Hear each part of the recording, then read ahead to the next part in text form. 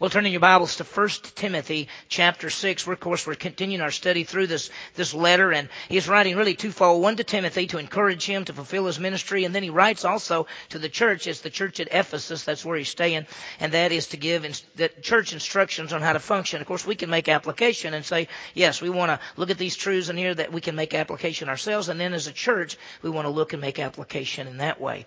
He's dealing with leadership and false teachers and sound doctrine and relationships. Well, this morning, as we go into chapter 6, we're going to see two key areas. Let me give them to you. First, slaves and masters, and then false teachers. As far as slaves and masters, what we're going to be able to do is make application there as far as like an employee and an employer. Because when we think about how he says how a slave is to relate to his master, we can make that application and say, how can we relate to the person who's our boss or who tells us what to do, those kind of things. The second part is false teachers. This is the third time in the letter that he is dealing with false teachers. There obviously was an issue and a problem in the church at Ephesus with people teaching things that were contrary to the truths of the Word of God. And so he talks a little bit about this. We'll get some information there.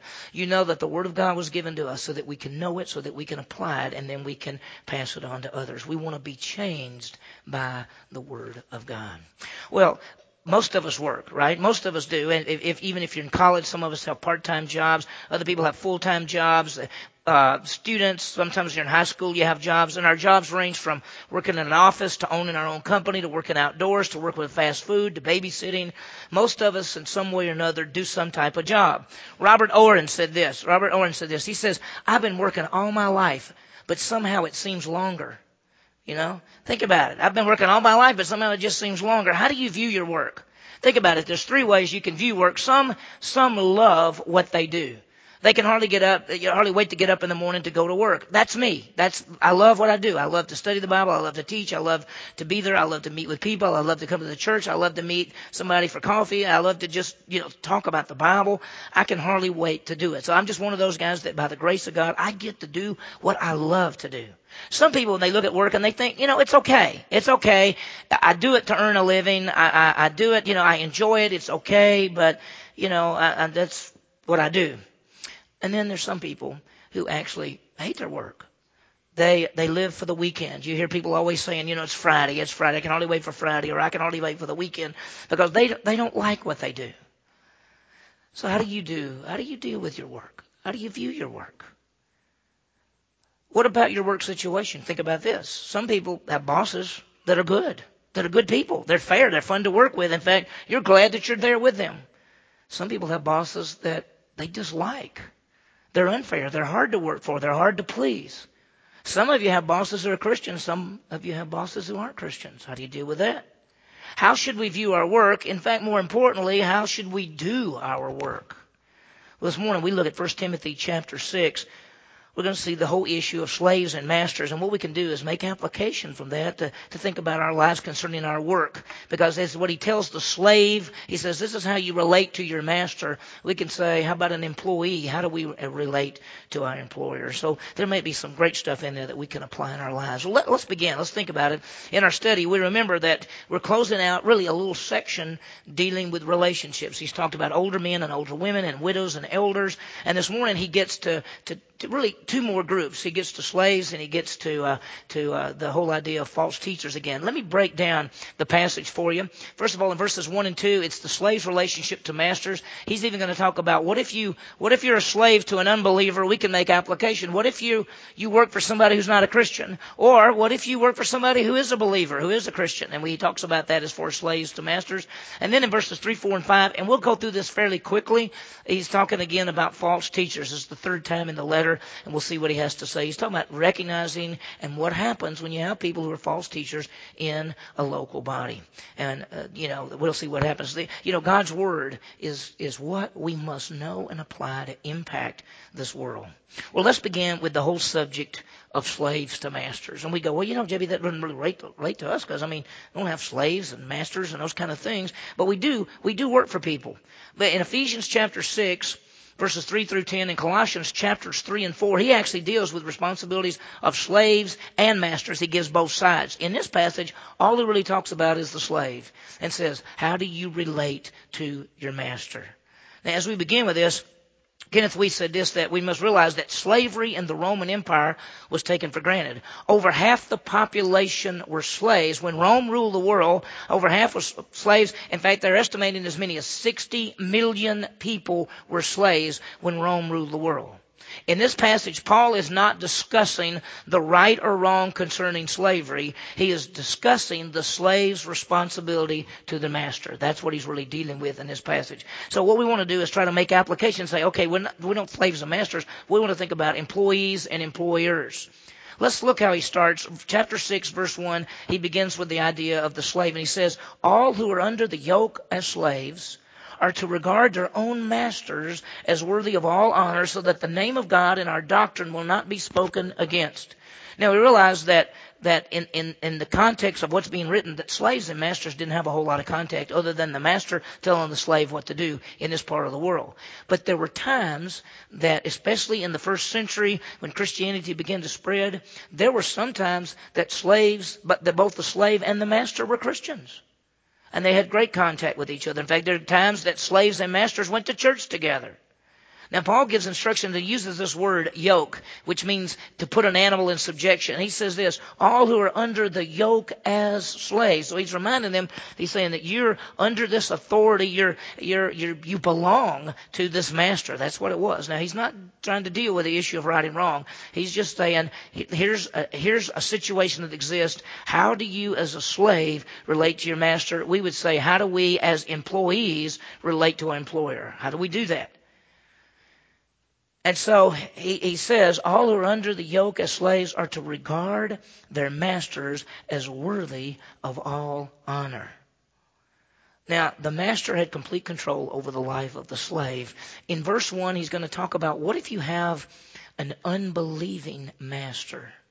We could make applications and say, what if you work for a boss and he's not a believer? What if when you go to work every day, this guy, he might even make fun of you because he knows you're a Christian? How do you deal with that? In verse 2, he's going to actually say, well, what if your master is a Christian? We make it this way. What if your boss is a Christian? How do you deal with that? Notice what he says. The first verse deals with, what if you don't have it's an unbelieving master. All who are under the yoke as slaves are to regard their own masters as worthy of all honor. Now, notice this word, these unbelieving masters, look at that, worthy of all honor. The word honor there means to honor them. Now, he's not talking about necessarily honor the particular person. He's talking about honoring the position. Because in this situation, he's saying, that person's the master, I'm the slave. You might say that you've got an unbelieving boss that you work for. You might say, I've got to honor that whole position. I may not necessarily like the person or even respect the person because of their character or some things, but I honor the position that they have there. They're my employer. I'm the employee. So he says, all who are under the yoke as slaves are to regard their own masters as worthy of all honor. He's talking about this position. Give honor to the master. Why? Why? Because you could say this, he doesn't care. Why would I honor that? Because he doesn't care anything about me in this position. It could be that this unbelieving master beats the slave. Who knows?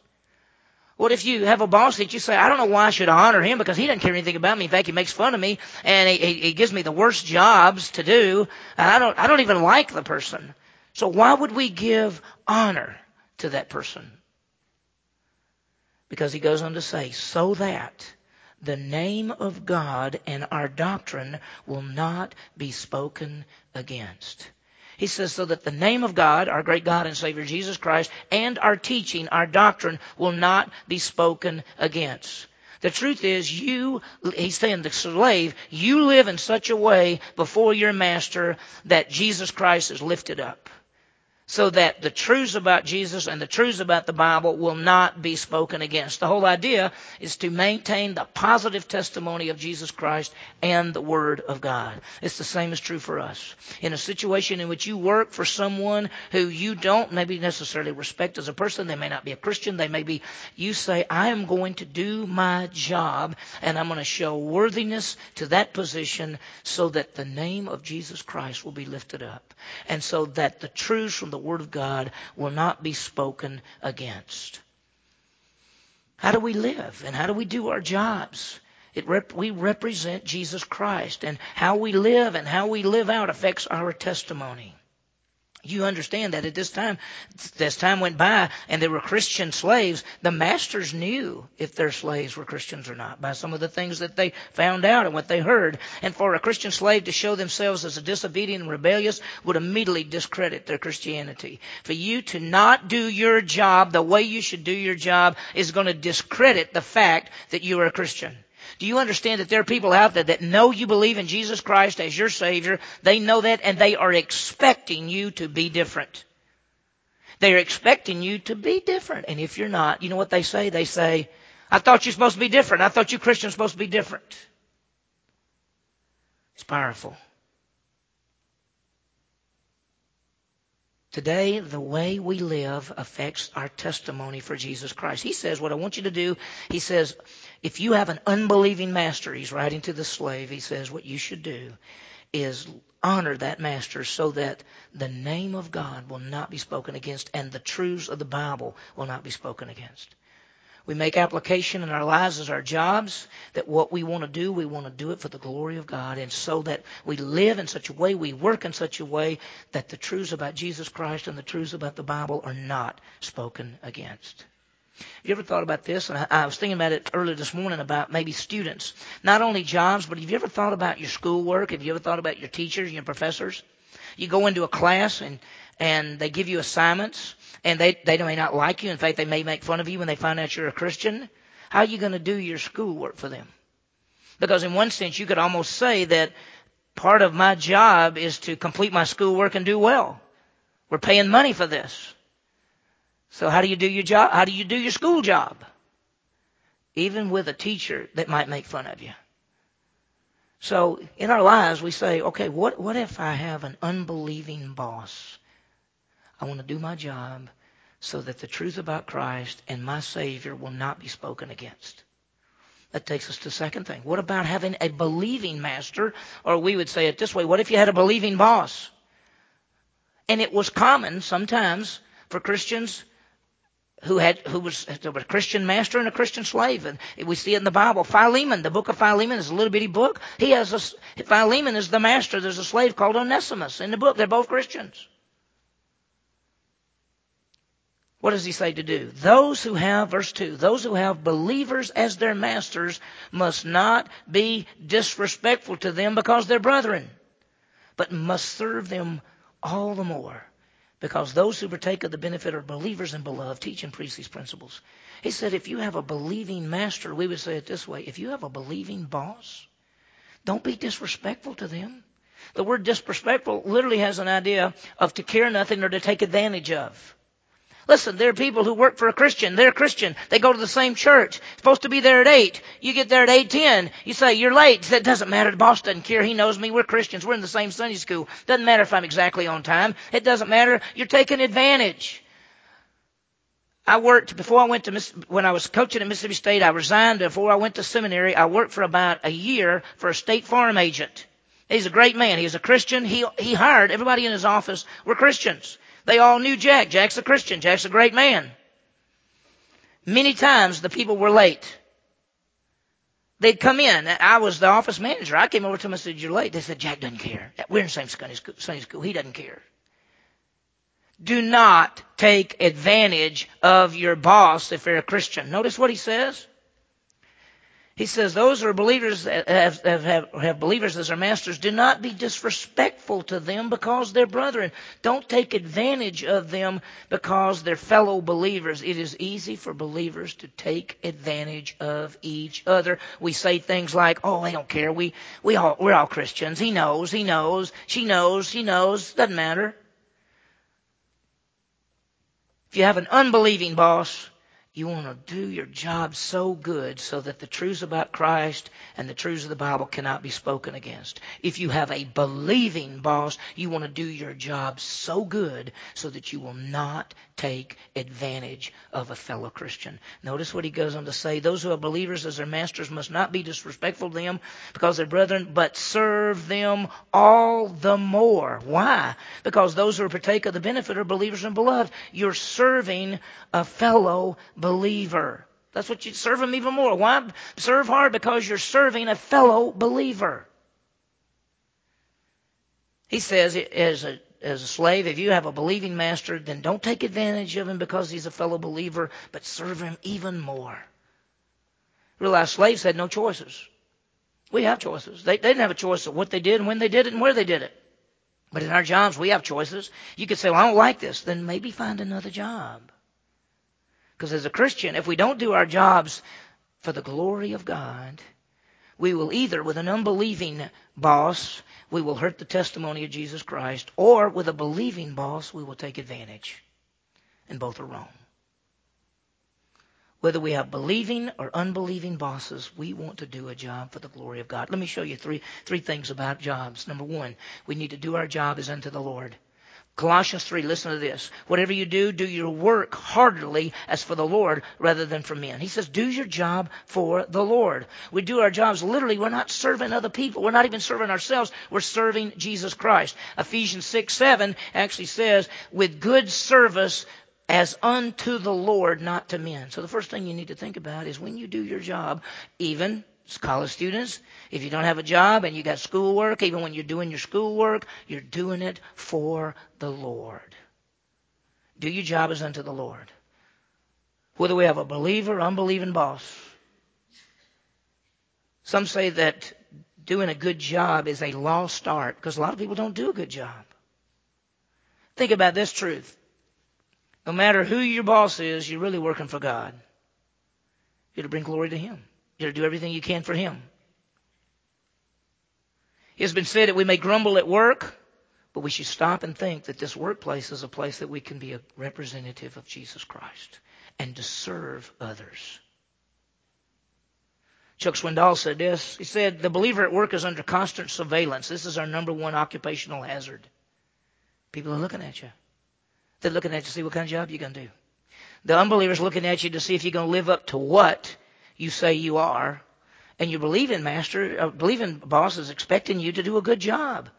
In fact, expecting you to be the best worker there. It's really sad when the Christians aren't the best workers. In any job that we do, whether it's a job, whether it's our homework, whether it's our work, whether in any job, whether we got a believing boss or an unbelieving boss, we should be the best workers. You know why? Because we're doing it for the Lord. We're doing it for the Lord. Wow, we should be the best. Don't take advantage because they're fellow believers that we work for. Here's number 2. Do your job the best you can.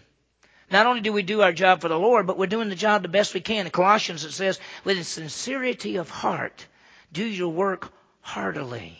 It means from the heart. You've ever heard somebody say, put your heart in it. Put your heart in it. That means really go after it. This is what he says. Do your work from your heart. Let me tell you something, just a piece of advice. Whatever you guys, some of you already have jobs and you're out and you're working all that. Some of you are in college and you're looking for jobs and you're saying, what am I going to do?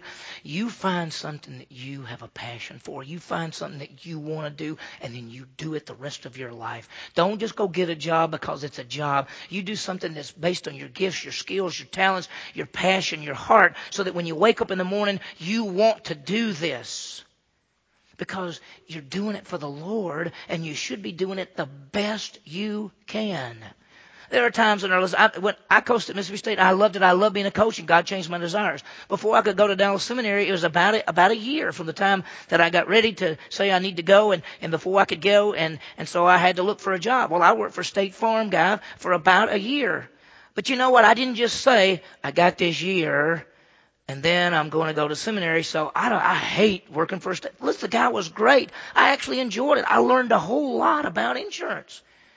And it was sort of fun. But it wasn't what I wanted to do. It wasn't my passion. But I did it the best I could because I had a good boss. He's a good man. But in reality, who was I working for? I was working for God. And the same thing, whether you just got a part-time job now or a job that you're saying, this is a job I'm going to do for a couple of years and I'm going to look for something else. Listen, whatever it is, you're doing it for the Lord and you do it the best you can. There's one other thing, number 3, is honor your authority. Whatever the person is above you, obey them. Colossians, I think I have the verse, Colossians 3:23 says to obey. Actually, it's 3:22. Slaves, obey your masters. In other words, do what they say. Ephesians 6:5, I don't know if that's the next one up there or not. Yeah, Ephesians 6:5, be obedient. Do what we're supposed to do. I think it's the saddest thing when people say Christians aren't the best workers. Sometimes we don't have a good reputation of being good workers.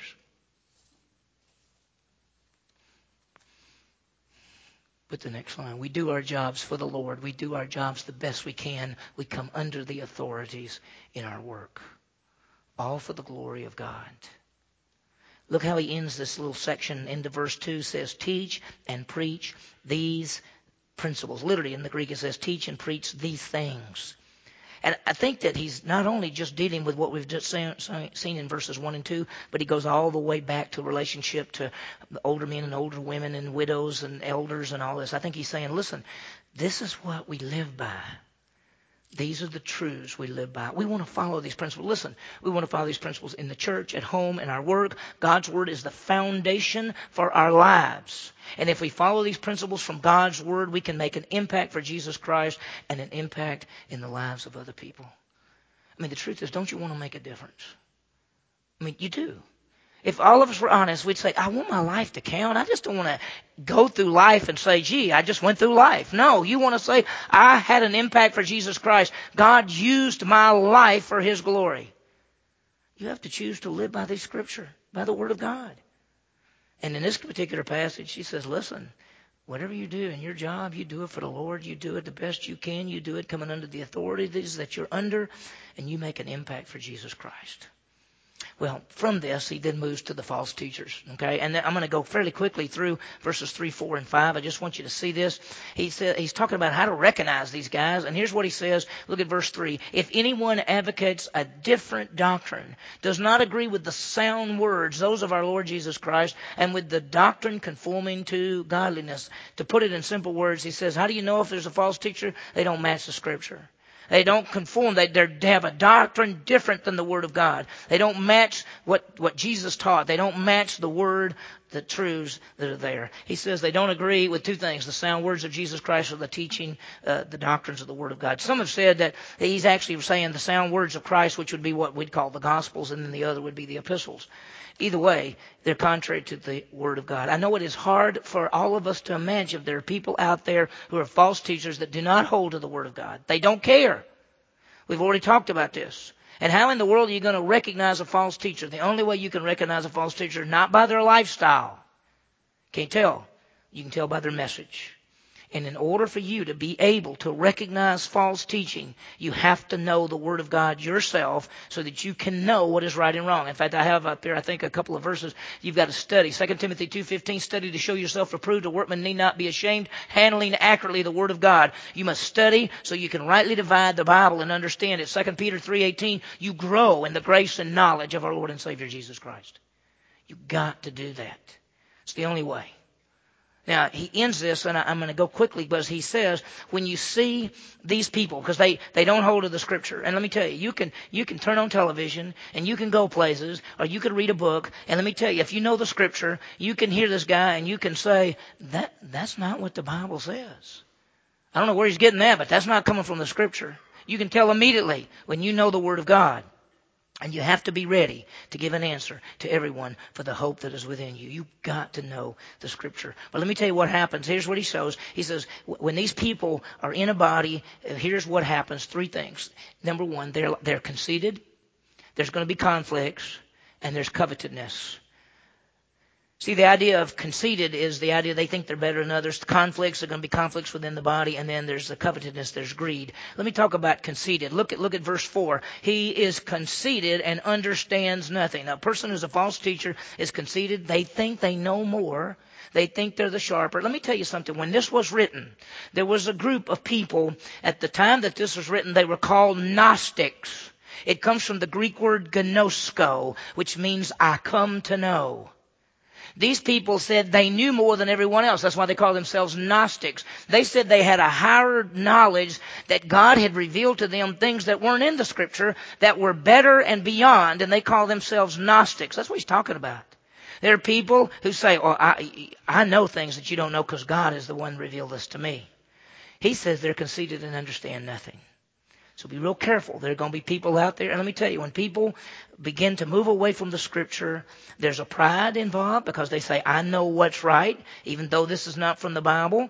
They think they're the authority rather than Scripture. I want you to understand that. Whenever you see someone and they are telling you what to do, not the Scripture, they have become the authority. Human beings are not the authority. The Word of God is the authority. I'm not your authority. The only thing I can tell you to do is what the Scripture tells you to do, because that's the authority.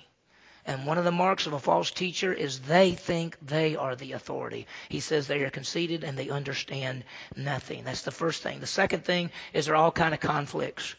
And look what he says. Conceited and understand nothing, and has a morbid interest in controversial questions and disputes about words, out of which arise envy, strife, abusive language, evil suspicions, and constant friction.